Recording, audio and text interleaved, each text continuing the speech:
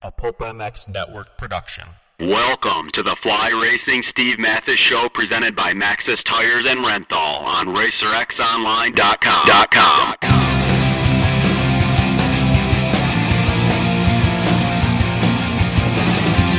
With your continued support of our sponsors, we have surpassed 1,500 podcasts delivered with over 15 million downloads.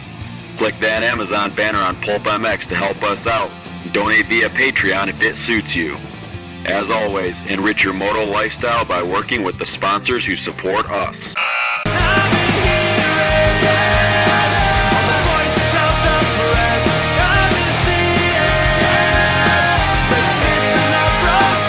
The original Moto Podcast, featuring legends of the past, stars of today, season previews and race reviews, introspection, opinion, facts, and laughs. Here's your host, Steve Matthes.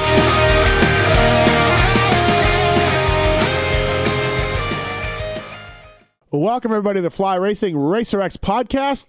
Thanks for listening. Appreciate it. Presented by Matthes and the folks at Renthal. It's been a lot of fun to do these, and I've been really, I love this kind of stuff. This guest I have on here coming up, Dennis Cox, a.k.a. Ketchup, a.k.a. Ketch, a pioneer in moto media, and certainly a guy to be around.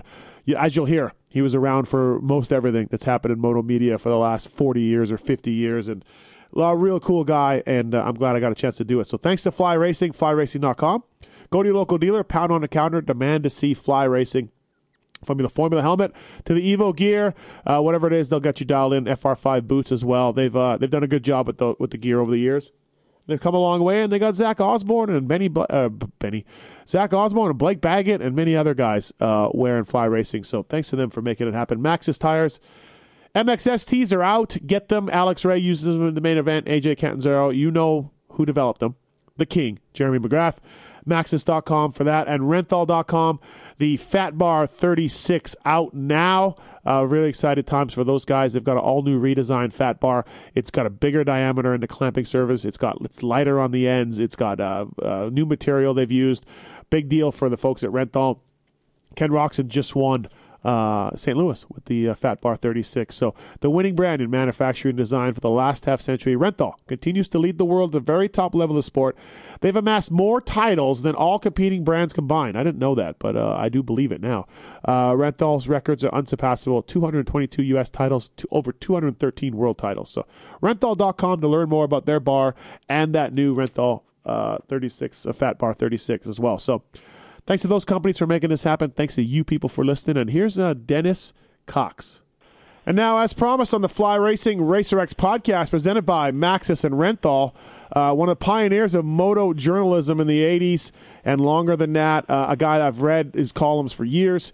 Never spoke with him until I dialed him up for this podcast. So it's Dennis Cox. What's up, Ketchup? How are you?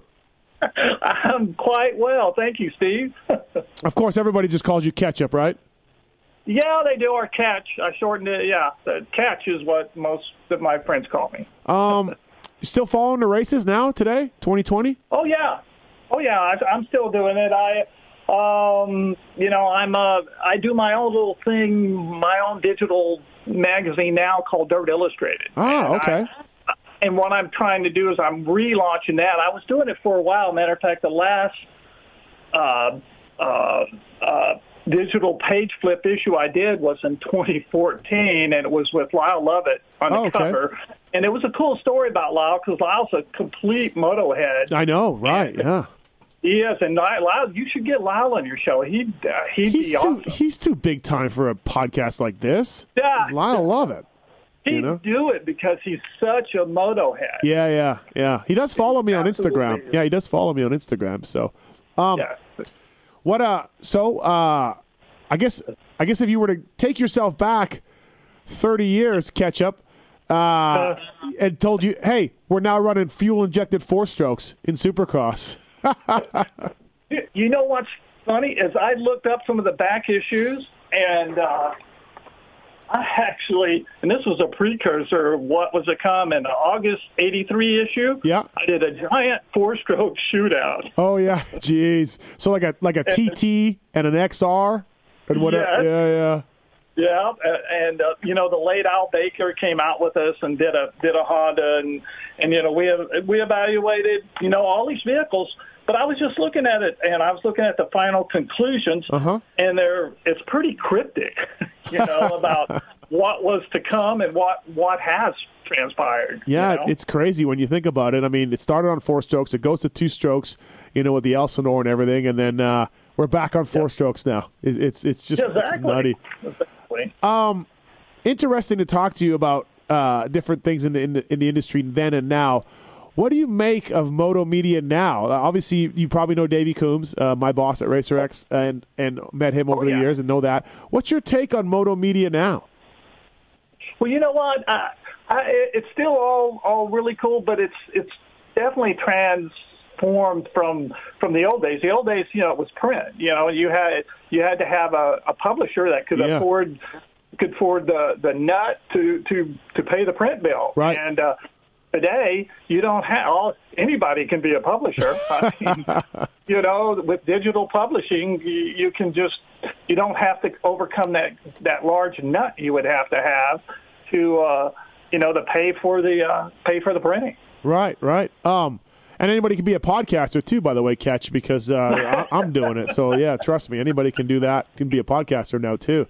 Well, to do it well is different, though. Yeah, good point. And you do it well, so there you go. Good point. So where do you start? Where do you get into motocross? Let's go back in the time machine here. Like, how do you get involved in motorcycles? Well, in the Wayback Machine, I would go all the way back to when I first started at Cycle News Central, which was in '74, and that's when Cycle News had regional editions, and they had one in my hometown of Austin, Texas. So that gave me my start. Richard Creed was the editor there, and we kidded him. His nickname, unfortunately, was Hog Body. So it's much better to pick your nickname than have one thrust upon you. Right. So Richard hired me, and I did the photo lab work there. Okay. And I guess, and then they did it for a couple of years, and then they closed the branch down. They offered 2 people jobs out west. One of them was Jody. Jody really? Weisel. Wow. Okay. Yeah, I didn't know that. And so, because I used to work with Jody at Cycle News Central, and Jody, he left about a year earlier, and I was still there. And then when they closed it, they offered me a job there out at the West Coast edition of Cycle News. So I went out there and stayed there for about 1 or 2 years. But then Jody called me up and asked if I wanted to come work at Motocross Action. I said, damn right. So did you know Jody growing up in Texas, or did you meet at Cycle News? Okay. No, he was from North Texas, Denton area. Okay. So I didn't know him. I didn't really know him other than when he showed up, with his Hodakas there at Cycle News Central. Did he show up with? Did he show up with his high point boots? Was he still wearing the high point boots back then? Yes, I think he did have high point. Jody was a classic character, and Jody's a brilliant writer. He is. Truly is. Yeah. He is a brilliant writer. I've always admired Jody's writing, and so I did that. I went to work at Motocross Action, started in July of 1977. Okay.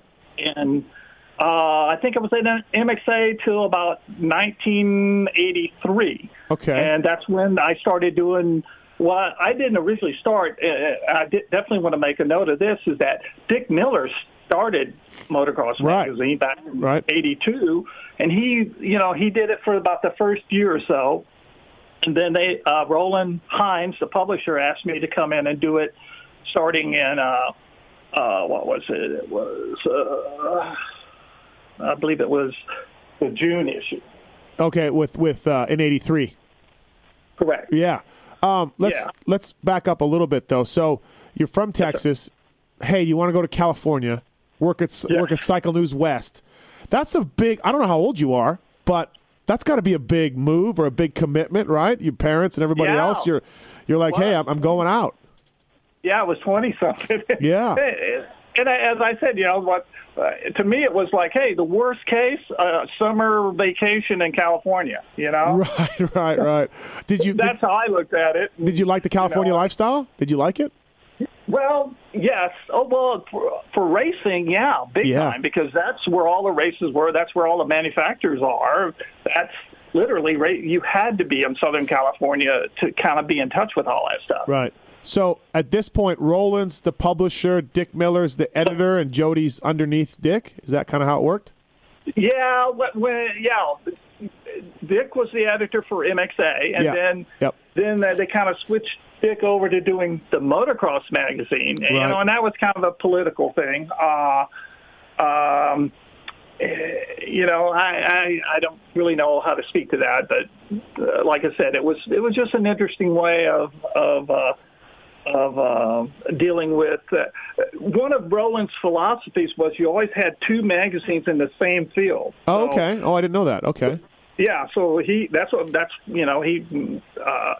even though dirt bike and motocross action weren't in the same field. Yep. Roland did start 3- and 4-wheel action and dirt wheels. So those are two magazines. So his whole idea of that was, well, they have to advertise in one of your magazines. That's a good point, so I guess. Not yeah. in this one, sure. Then the ad guys would go pitch the other one. So literally, that was kind of his philosophy. For you, were you more of a photographer than a writer? Like you talked about Jody being a writer, and I would say, yes. I don't know Jody. What I know Jody Weisel from is writing, not photography, let's say. Were you the opposite, and you had to your strength was photography, and you had to get better at journalism and writing? That is absolutely correct. Okay. And that's what I did. And I got to give Jody props for giving me some leeway. He would the first thing I had to do right at Motocross Action was tricks from the trade, the new products. Yeah. Which is, normally nobody cares about those and stuff. But he gave me the leeway to write them in a kind of an amusing fashion. Hey, those were great. Yeah, you did that. Those were great. Yeah, like the ones that like had a chick in them with a jersey. You'd be like, she's looking for whatever her latest guy, and like, you would write them pretty. Exactly. Yeah. Oh, that's funny. And I give him props for letting me do that. I mean, and that really was my creative writing lesson, and I so love doing it, and I've been able to do it over the years. But my main strength obviously was photography at the time. Yep. And I still feel that's photography is just telling a story with your pictures. Yeah. And that's what I try to do and still try to do, and that's why I'm continuing on with Dirt Illustrated. Right. Now, did you how good of a rider did you get? How far up did you get to be as a rider? Like obviously you had as a rider, I was when I would go to Saddleback, I could dice for the intermediate class. Oh, okay. Win. Oh, so that's good. Yeah, I was a decent intermediate guy, but I didn't see any point in going pro and being middle of the pack. Right. Middle of the pack, last of the pack. Yeah. The one thing that I think gets lost a little bit is that Dick Miller, apparently, and I want to get the story from you, Dick Miller was the huge part of getting Team USA back to the destinations. Jody, Dick, MXA, Bellray was a part. What do you remember about that time? Like this was a point where the stars, Hannah, Barnett, Glover, they didn't want to go. And so what do you remember about that? Well, here's the thing I remember, and it was so. Dick Miller was the essential guy to make all that happen. He's the guy, and Dick Miller was a crusty, funny, sort of impetuous kind of guy, who was exactly, a tell it like it is kind of a guy. And that's what I always loved about Dick. He was a character, and he was the guy that was the motivating force behind making all that happen and making that happen. Which I so much respect for Dick. So it was just a matter of like Dick going to Roger, I guess, and saying, "Will you send the kids from Honda?" Is that kind of it? Yeah. Correct. It was all. I have to say, it was all mostly it was Dick behind the scenes stuff that made that happen. Right. And of course they pull off, like they go to the Lomo, the sand track from hell, and somehow these California kids pull it off. Like, good God, right? Oh, yeah. No doubt. Did you go? Were you there? No, I didn't go to that one. I remember I had an adventure way back. I went to 1 year that there was no American team at the races, and the Russians won. When it was in Finland and Sweden. Oh, really? Okay, yeah. And I went over there, and we were back. I went with a friend of mine from England, Robin Palmer, and we were backpacking all, catching the trains and backpacking, taking the ferry over to Sweden, watching all the passengers get drunk once they got outside the territorial waters, because then there was no price cap on the beer. Sure. or alcohol. Jeez, the stories this is a time of no internet and no cell phones, trying to go across international borders and everything, like just crazy times for sure. You got to have all this different type of money, like, we're in a new country. Well, now we got to get their money, right? So there was no euro then. No. So what a time to be part of sort of the growth of motorcycling, like late 70s, early 80s. MXA, dirt bike, of course, still there. Like just so much innovation in the motorcycles too. Like it seemed like every single year there'd be like these massive changes to motorcycles for the better, from power valves to disc brakes to one shock to safety seats to like just it was just exploding at this point. Oh, it was, and that's the whole thing, and it read the gamut. Like I said, even we were looking at four strokes way back there in '83. And like I said, that was just a precursor to what was coming. Yeah. So you wouldn't want to ride one at the time. No, really, right? Not against a two-stroke. Remember they had the White Brothers four-stroke World Championships, and Honda and Yamaha would bring out some sort of abortion bike, and it would break and whatever, right? Like you are correct. Yes, and I know most of those guys that were on those things that broke. Yeah. So one of my questions for you was, why did High Torque start another motocross magazine? But you just answered my question. Why not, right? Yep. That's Roland's philosophy. So were you a little bit nervous about taking over an editor job, like running I don't know how much power you had or how much sway you had, but. Well, here's the deal. It gave me a chance to do a magazine because, when you work for Jody, you work for Jody. You don't really decide what stories you're doing or anything else. You basically, you do what you're told. Now, the cool thing that once I got a chance to do it, and for Roland, it was just, hey, it was like the fire brigade, we'll put him in there. If he doesn't work, we'll get rid of him and get someone else, Yeah. So, but for me, it was a great chance to do something I love to do. And I loved doing Motocross Magazine from the time that I did it there from, what was it? 83 to 86, 87, something like that. 86, March 86 was the last issue. It was that issue. Bob Hanna on the cover. I had to put Bob Hanna on the cover and do a story with him for my last issue because through all that time, I've always had a pretty cool relationship with Bob, and I've always enjoyed him. And he's the best copy guy you could possibly ask for. Hey, I've done like 3 or 4 podcasts with him. He's the best podcast guest you could possibly ask for, Ketch. He's amazing. My childhood hero, I'm from Canada. My childhood hero was rollerball, right? And so every time I get Hannah on, he starts bagging on rollerball. And I'm like, Bob, I'm going to hang up on you. Stop it. Yes. Oh, he was classic for doing stuff like that. Yeah.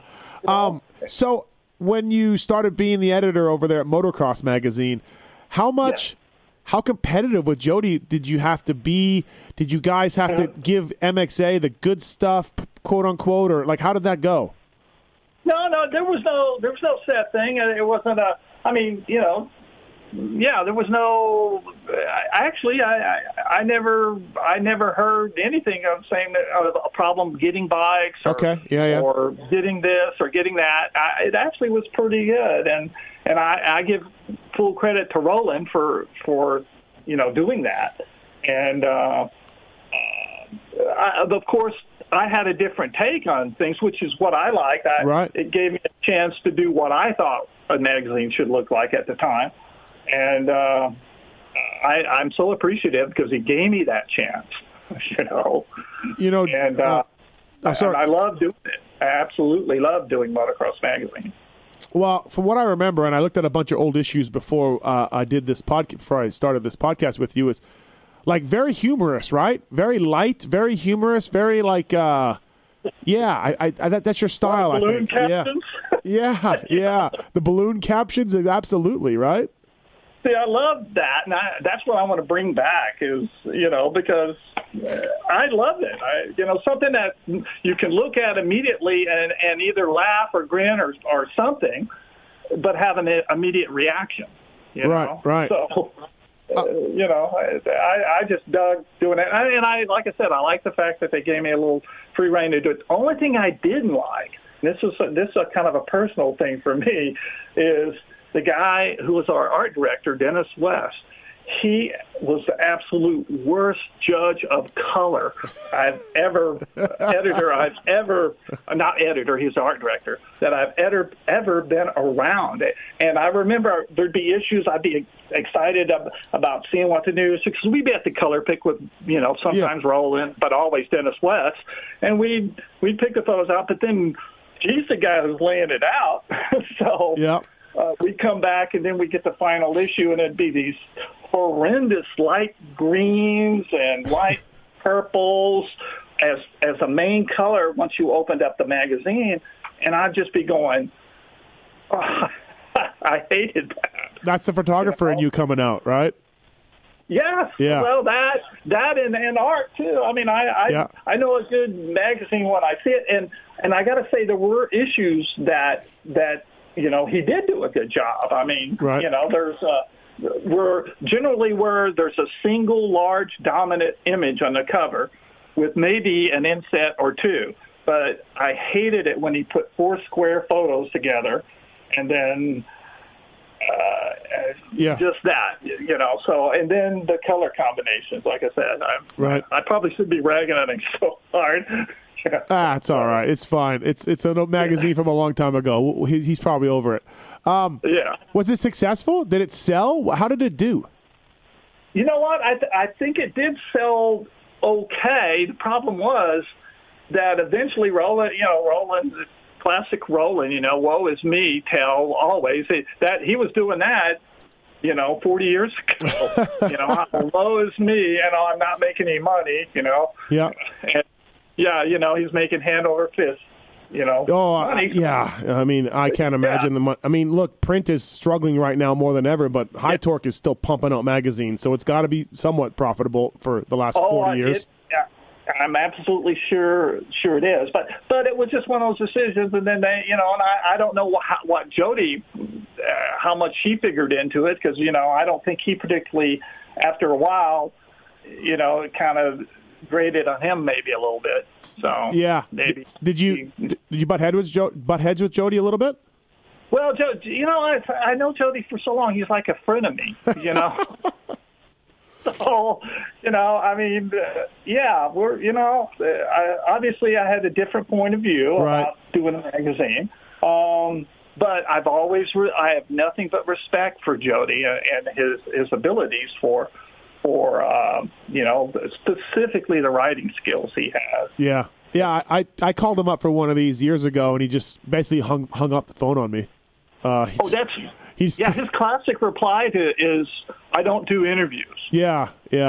I was just like, okay, the guy's so full of history, and he's done so much in the sport, but I mean, I definitely don't agree with some of the things that MXA's done the last, say, 10 years or so, but I mean, whatever. It is what it is, but he's not interested in really getting out there, and I wonder, I look at MXA now, and I just shudder how they used to be, and they used to be such a mover and shaker, and there used to be the law of what MXA said, but it's not that way anymore, and sometimes it saddens me a little bit, but, they keep doing their thing, so. Oh, yeah, absolutely. So you really didn't have to balance with MXA too much on stories and bike tests, huh? Like, it was kind of you were left alone. Yeah, a matter of fact, our coup with those guys was when we it was the October '85 issue where we actually snagged Johnny O. We got Johnny O's RC 250 Yes, I have that written down here. Right, so that was. To me, that was the absolute best of best. I mean, I'm sure that stuck in Jody's craw a little bit that funky little Motocross Magazine could go do it. Let's talk about that because I have that written down. So nobody rode Works bikes. No public got to ever ride a Works bike. And there's a shot of Johnny O at Honda Land on his bike, and you guys tested it. How did that come together? Well. Actually, it happened from a couple of issues earlier. I did. We steal Johnny O's Works, 125 and ride it, and that was from me talking to Johnny on a photo shoot. Okay. And just asking, and we had walked out somewhere to go shoot the photos, and then I just casually asked him, Johnny, you mind if I take your bike back to the pits to get. To get some photo stuff. He goes, sure.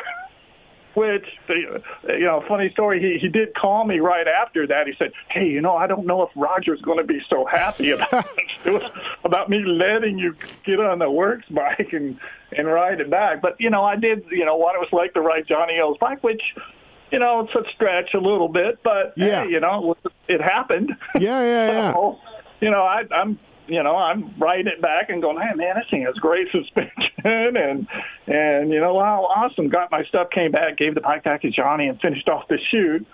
And I did send him a note saying, hey, Johnny, that worked out great, blah, blah, blah. Yeah. I'm doing a little test impression of that, and that's right when I heard from him right after that, Yeah. Hey, I don't know if you should do that. Oh. I said, oh, Johnny, it's too late. It's already gone to the printer. Oh, shit, really? Yeah, it was, but Johnny was cool about, and here's the thing, by doing that, and then they saw it wasn't a schlock review of it. Right.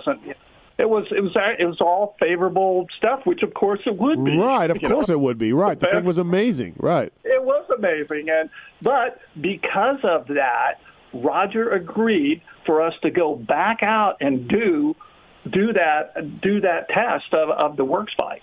Really? Just from that little thing? Wow. From that little thing, exactly. Had we not done that, had I not borrowed Johnny's bike and rode back to the pits, I'm sure that would have never happened. To me, I would think 100 magazine requests to test a factory Honda have come in over the years, and they all got shot down. You know what I mean? But yes. I wonder why Roger changed his mind for you or whatever. Who knows, right? Well, I think Johnny had something to do with it, obviously, and then Roger came out with us, and that's where I use my little. If you're looking at the October '85 issue, page 23, where Roger's looking out at it. And, is that the one? Dave Arnold saying, are we going to let these guys ride it? I'm afraid so. Yeah. So how long did you get to ride it for? Oh, we were there a couple hours. Really, huh? We went to Honda Land. Yeah. That's where we did it. Yeah. And at that time, I had my buddy Ed Arnett, who I had hired originally to work with me because he was a local pro. He was a good race guy, real hard-headed, tough guy. Yeah. And I took Ed with me, and we went out there and rode it, both of us. Yeah.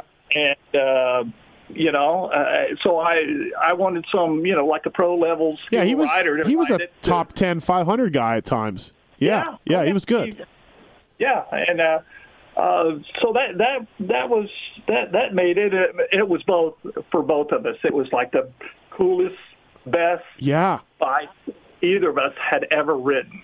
And it's to this day, it's better than any other bike I've ever ridden. listen, when I read that as a kid, like Catch, that was like, I'm like, oh my God, they rode one. Like, oh, they tested one. I can't, like, no one, I don't think anyone, any other magazine, any other time got to test a factory bike that I can remember. And that's what I said. That's why, I think, maybe that got under Jody's crawl a bit.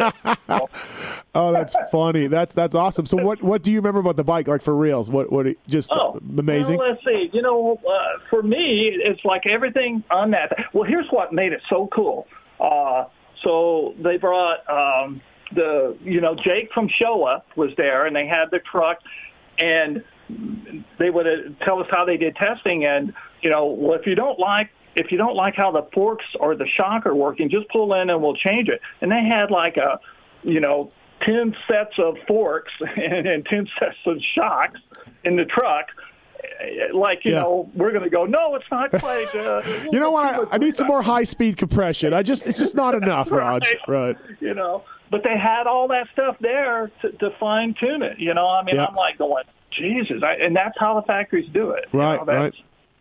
Well, listen, Catch, I was a factory mechanic for KTM and Yamaha before I became a media guy. But trust me when I say that they were nothing like those factory Hondas back then. These were just production stuff that we modified, So these were one-off, man. It was the 85, right? It was the correct. The 85 with the fuel pump down low and the low tank and all of that, right? Yep. Jeez. Yeah, that's pretty cool. That honestly, I have it circled here. Johnny O test with a circle because I had to ask you about that. It's funny you bring Funny that you bring that up. Okay, so if that's a story that stands out, like what else? What else stands out for you in your time? What else stands out? Well, we were always a privateer. I always, like Jeff, Bob Hanna's good buddy, Jeff Hicks. Yeah, Hicks. And, yeah. And I'd have him come out and do bike tests with us, and I had a whole ton of test guys. Mike Byer was a regular test guy. What was it? Mickey Diamond. Mickey Diamond right now. He had that bicycle crash, which is really effed him up bad. But he's hanging back in there and coming back. Yeah, it seems like it. Yeah. Yeah. And, I was just looking at some of the test guys on here, and that was funky. I did an A and a B team, and I'm sure I pissed off the guys that I put on the B team. But didn't you forgive me if this is another magazine because I didn't do my research on this, but didn't you take production bikes and say, hey, we're going to try to make them as best we can compared to a works bike? Like Glover's 490, and then you took like Ed Arnett tried to take a 490 and make it as good, or something like that. It was pretty. That is correct. Yeah. We sent Ed out to a national. Well, he rode the Carlsbad GP on a YZ 490, which was a stocker that had a few mods on it. Yeah. And then Ed had like heat stroke during the race. I mean, but that's how we rode it. You know. So, yeah, I love doing stuff like that. What was the story, or was there a story that you had to kill that you couldn't nail down, or didn't work, or you know what I mean, or someone said no, or anything come to mind that regret wise as far as stuff that you wanted to do that you just couldn't get done? You know what? I gotta honestly say, not really. No, I mean there wasn't any one story that someone said, no, you can't do that. Yeah. Which, I mean, maybe there were stories I should have done that they would have given me that answer. Yeah. I don't recall hearing that from anybody. Okay, yeah, interesting. Because I've got a couple that I've like. There's a few that I would love to get into as far as controversial stuff, but you'll never get people on the record to talk about it, or anything. So. Oh yeah. One thing about you too, your mag, a lot of European coverage. I don't know if that was just to fill pages, but man, I read more about the GPs. And Jody, of course, I don't know what Jody's personal feeling is, but he certainly took a lot of shots at the GPs over the years. I felt, especially as in the mid '80s, but I felt like you guys used a lot of freelancers and had a lot of photos from the GPs, and that's where we learned about these guys. Oh, yeah. As a matter of fact, I had a great Euro correspondent, Michael Gambala, and his sister, Christine Gambala. They were my absolute ace-in-the-hole Europeans for covering events for me. Yeah. And as well as Luke Verbecki. Luke Verbecki is like is one of the legendary photographers of that period with those guys. And so, I still keep in contact with those guys. Oh, do you really? Oh, that's awesome. That's cool. Yeah. So I'm looking forward to maybe going over there sometime soon here to see them and maybe have a reunion with Luke and Michael and Christine and maybe go to one of those beach races or something. Go to the vet destinations in England. That thing's supposed to be incredible to go to. Well, I know that. Yeah. I've seen that, and that is one of those things I would like to go to as well. Yeah. So how does that work back in the day of snail mail? Like Luke like a manila envelope plops on your desk with just photos from Belgium from a month and a half ago? That is correct. It isn't like they could just send you the photos now. No, I know. They literally, that's what you had to do. Wait till you got, to a package from one of those guys, and right. That was not the easiest. Yeah, I know. I would imagine so. Right. Dennis Cox on the Fly Racing Racer X podcast, presented by Renthal and the folks at Matthes, flyracing.com. Please check them out for all your needs, head to toe. The new Formula helmet is fantastic. Renthal just launched Fat Bar 36. Go to renthal.com to learn more about that. And Maxxis Tires MXST, developed by Jeremy McGrath. Please check that out as well. And we want to give a shout out to the folks at Racetech, the FXR, Chaparral, Honda team of Blos, Robin, and Starling use Racetech for their motors and suspension work. Pulp 19 is the code to save with that. Show your bike some love, like Dennis did back in the day.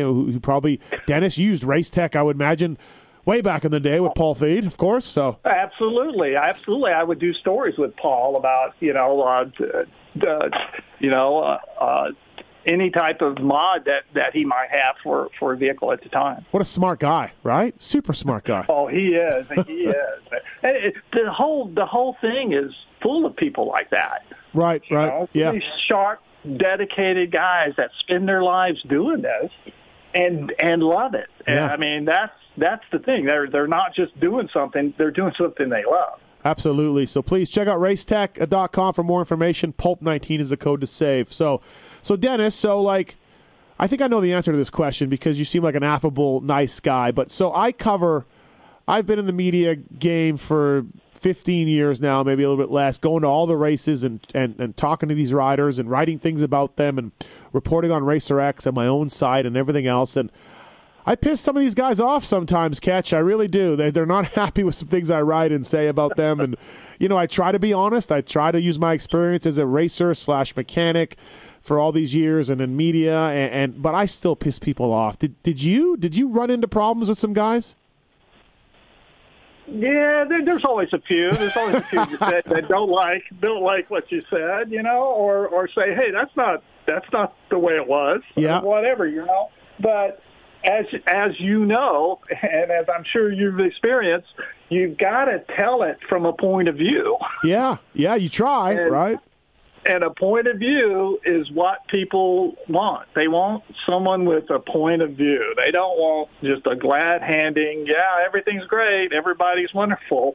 They want a point of view, and that's what you're doing. And I think that is an essential way to do things. Personally. So who got pissed at you? Who do you remember? Oh, who got pissed at me? Someone I've always, and I don't know why, but Brock Glover, for some reason, even to this day, when I see Brock Glover at any sort of event, he has nothing to say to me. Really? I mean, yeah. When I see people and stuff, it's like Donnie Hansen, and who's just a sweetheart. Yeah. And I remember when they did the dedication when Jody got his deal on the Walk of Fame there at Glen Helen. Uh-huh. I went out to that, and Jody was signing autographs, and then Brock was next to him, and Chuck's son, and Donnie Hansen, and and those, Donnie Hansen and Chuck are just the greatest guys. But Brock, I don't know what it is. It's just something about him. Maybe he didn't like something I did way back in the day. Yeah. Brock's got mad at me too about tire stuff I wrote. Never mind his racing career, his tire stuff. We're fine now. We just did a live show with him in St. Louis a couple of weeks ago. Yeah. But Brock has been mad at me a few times. So, one other one I can think of. Yeah. I'm looking at the cover right now, April 1985. Rick Johnson. RJ. Oh boy. RJ. He had a bone to pick with me, and this was when I recall this really well. We were shooting a cover, and a friend of mine, Jack Wright, was shooting a cover photograph, and we had the whole Yamaha guys there. It was Lachine and RJ and Brock. Yeah. And we were shooting this in a studio that Jack had, and Jack had some girls in there, and he had them like throwing mud at. Yeah, I remember that cover. Yes. Yeah.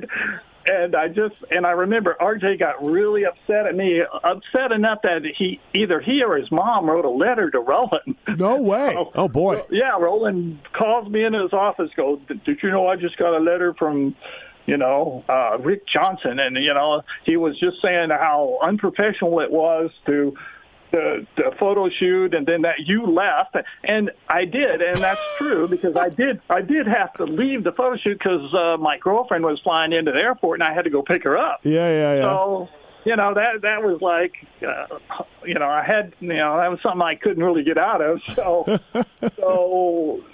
I left them there to go do that. But yeah. I wasn't directing. That was Jack's call to direct a photo shoot, and I had to throw the mud at him. I think you had 4 straight team OEMs on the cover, like 4 months in a row or something, right? Like you profiled each team, I think it was, or something like that. Yeah, we did. I mean, that was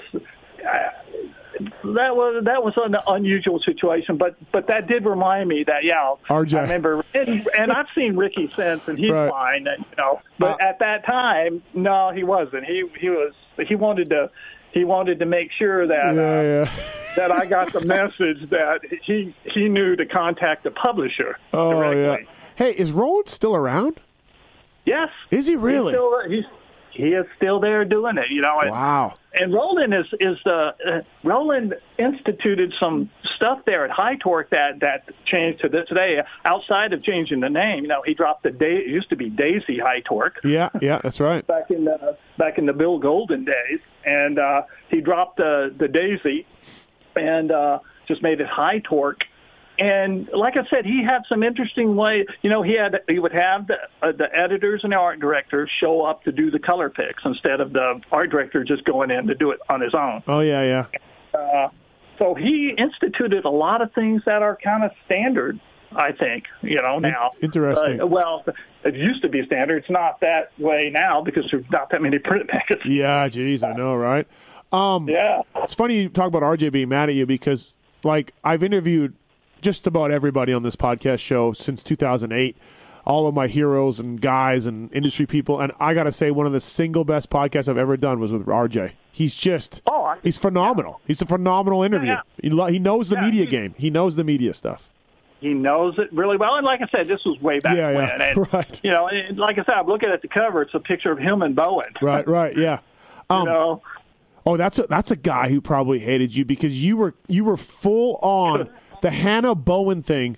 You were all over that because Hannah was threatening Keith and writing didn't he do an obituary for him or something? That could be. I remember that. Bowen and Hannah had like a couple month thing going or whatever. And that's why I said I love doing interviews with Hannah because he wouldn't pull any punches. He'd add a few. Hannah was known for that. Bike tests for you. Did any bike tests get you in trouble? Any OEMs? Because Jody's been banned from Suzuki over the years a few times. Yeah. And, anything that you can remember come up for you? Not really. Not to where the manufacturer would call right. to voice any sort of feedback on it. I mean, and we tried to be fair to all of them, and but like you said, to have a perspective, to have a point of view. That's what I feel magazines should be about. It should be that, and that's in the good old days. That's what Hunky was. Right, Hunky was a point of view that you wanted to go see what he thought, and we don't see that so much anymore. Yeah, you don't. You really don't.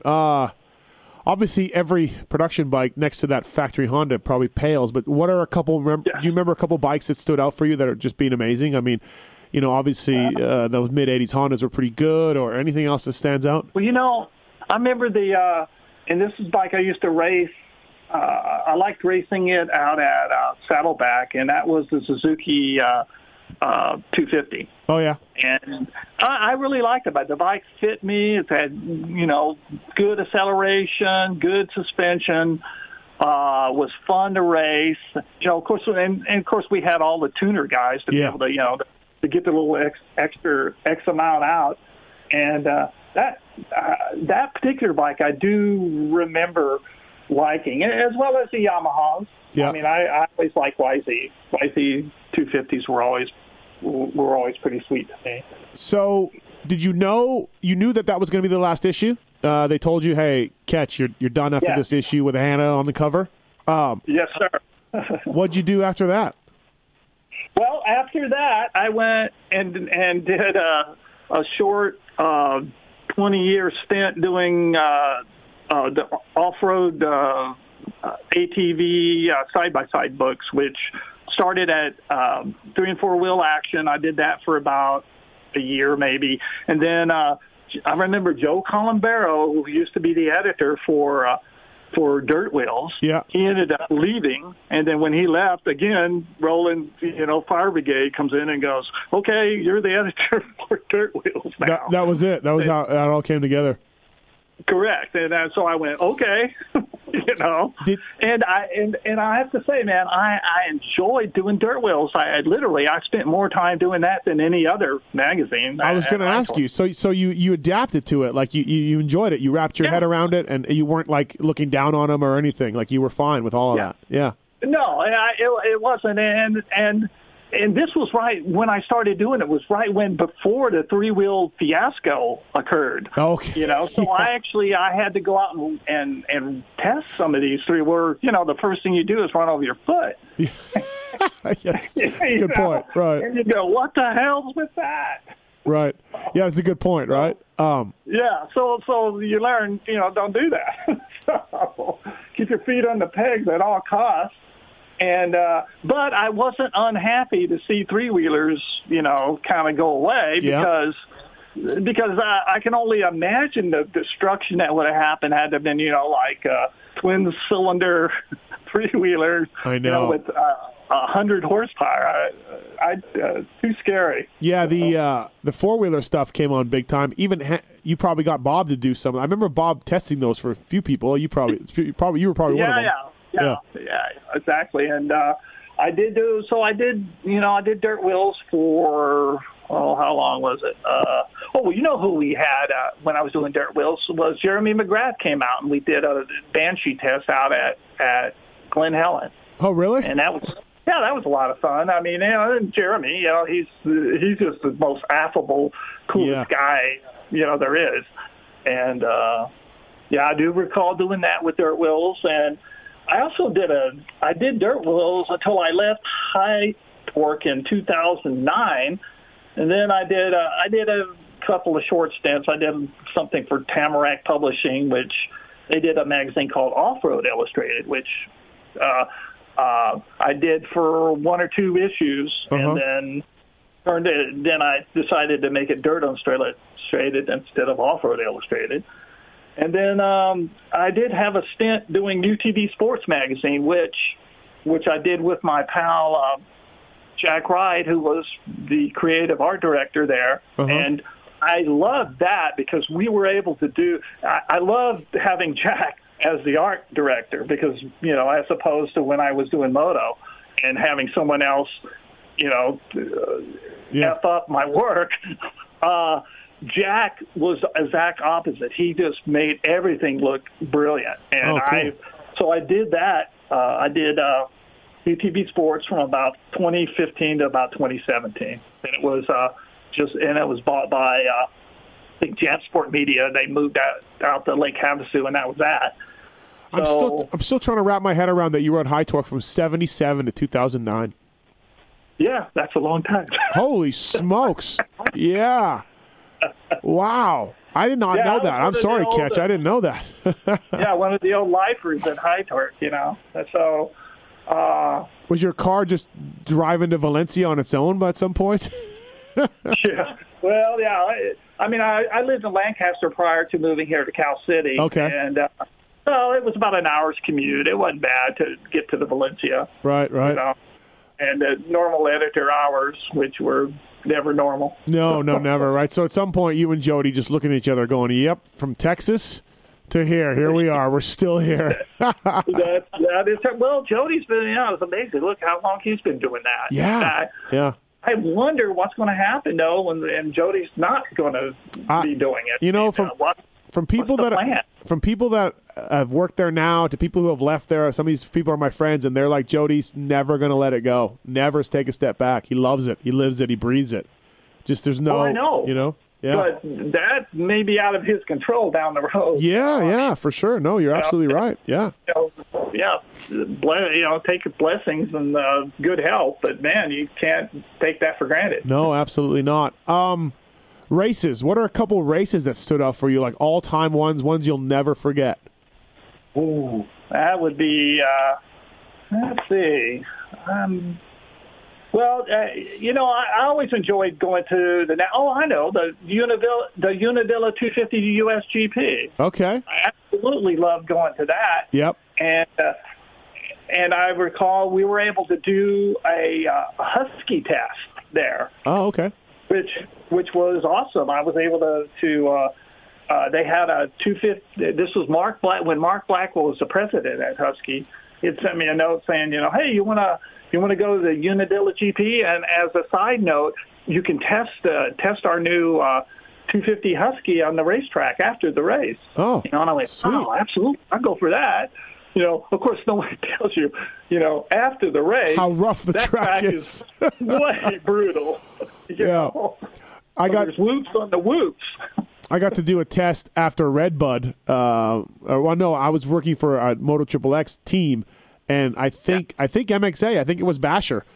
Came out to test our race bikes after the national, and so I got to ride, and I rode like 4 laps. I'm like, yeah, I'm done. This is not. I can barely get around this track. Like, it was insane. True. Yeah. So you were at the USGP when Johnny ran out of gas and gave Bob his gas tank on the podium. Here you go, Bob. Here's my gas tank. What was the issue? What's that? And I remember Daniel Laporte. I did a thing on what was it? And all, from Daniel Laporte to Mickey Diamond, those were the Husky guys at the time. Yep. And it was just cool to be there and to be a part of that. Yeah, I bet, right? Yeah, absolutely. Yeah. Can you believe Mickey Diamond went from a 500 Husky to 2-time 125 champion? Yeah, because Mickey used to. I remember when Mickey rode Makos when I was living the saddleback lifestyle with Jody at MXA. We'd see Mickey out there on his Makos, and it was so cool. I mean, Mickey was so determined. I mean, that guy was. He was just so smooth and so determined. Right. It was great to see him race. What's your best Mitch Payton story? One that you can share. One that's like public. I can't tell that. Yeah. So nothing that can make it public, right? You'd have to ask Ted Studley. Ted Studley would have the best Mitch Payton stories. Yeah. I know if you know Ernie Becker. Ernie, he's does a lot of Formula race stuff. Okay. And he's always going to the Formula races. He's a good Facebook pal of mine, and he and Ted are good buddies. But they were talking about doing a book about that. Yeah. And I went, well, I don't know. I'll write it if you want. Right, yeah. But you're going to have to provide me lots of notes. And, of course, I can come up with some of my own because I was back there at some of those get-togethers. Mitch's wedding party and all kinds of stuff. Mitch and Catch, Troy Lee were. You go back to Pro Circuit Husky days, like Husqvarna. Yeah, so that's yes, exactly. That's where all those good stories come from. Is the Pro Circuit Husky days. I know, right? Unbelievable. Like, and I talk to Mitch every weekend at the races, and I find myself just being like, I can't believe, like we laugh and joke, and he tells some great stories, and I'm just like I'm like a friend of Mitch Payton's. Like, it's pretty cool. Like, he's just a legend, right? He's just a legend, and it's just a legend, and what he did with that whole Pro Circuit thing was amazing. Yeah, to this day. Yeah, absolutely incredible. Well, Ketch, man, what a career! You must look back pretty proud of all the things you've done and accomplished in the industry. By and large, yeah, and I'm still going. I still want to get this thing with my Dirt Illustrated thing up and going again, and make that. The cool thing about Dirt Illustrated is that it covers anything that rolls on dirt, which opens up the whole Pandora's box of things you can do. Sure, yeah, absolutely, right? Yeah, makes it anything you want to do. So that's what I'm looking forward to continuing to do. But, the past, I love my past, and I love all the things that I got to do, all the people I got to meet and while doing this. And I just, like I said, I dig it the most. It's a really cool era in our sport, I think. Like I said, I truly believe that. Like, it was new and exciting things coming all the time. It was, some of the best racers that we've ever seen. And just the American dominance kind of coming in and the world of motorcycle racing looking at Southern California and for the newest trends and the newest things and the racers. And it's just it's a special time in our sport, I feel like, from like 1980 to 1990s. Oh, yeah. I agree. I mean, and then we're heading now into the 20s. So, it's going to be another exciting decade. I think that's what's cool is that the Euros have gotten kind of a parity with us now, where it used to be, we go over there and spank their butts, and not so much anymore. Yeah, it's crazy. So it kind of goes around, comes around. Yeah, and like four strokes at the beginning of our conversation, they're back. Yeah. Four strokes are back. Well, thanks for the time, Ketch. I really appreciate it. This was a lot of fun for me. I grew up with your magazines. I grew up with reading what you wrote, so it was really cool. Well, that's awesome, man. I appreciate it, Steve.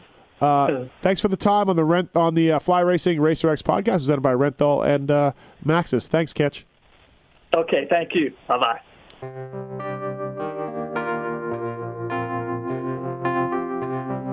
Thanks for listening to the Fly Racing Steve Matthes Show. Don't forget to check out some of our past shows, including motocross legends such as The Bad Boy, Rick Johnson. I looked down and my hand was junk. I mean, it was sitting over to the side. The tendons were jerking in weird places. And my biggest disappointment with Danny Storbeck is that he never said sorry. Danny and I were friends, and we've never talked since. Brian Lunas. Before the 500 event, Dave and I fly to Germany, go down to Stuttgart. There's this little shop out the back of the mall factory.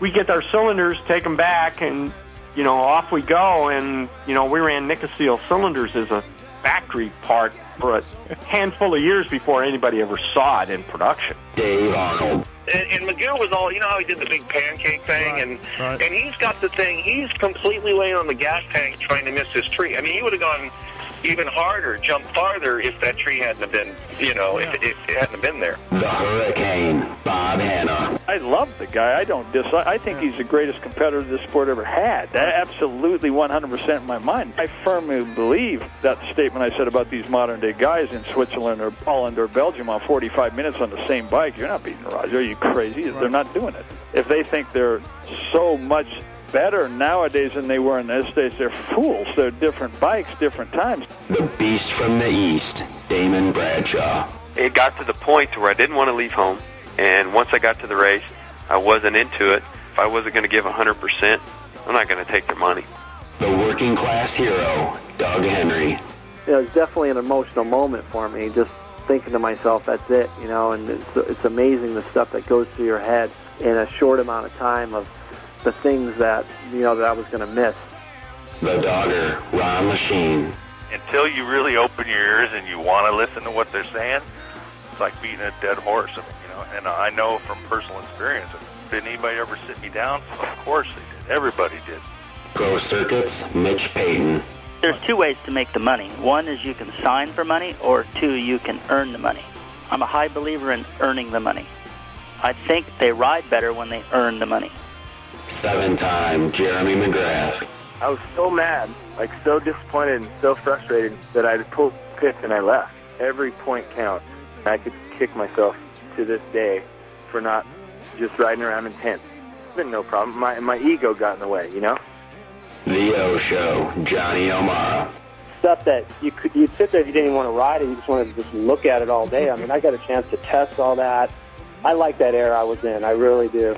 Search Pulp MX in the iTunes store to enjoy these and over 800 great motocross podcasts. As the days and the months and the years go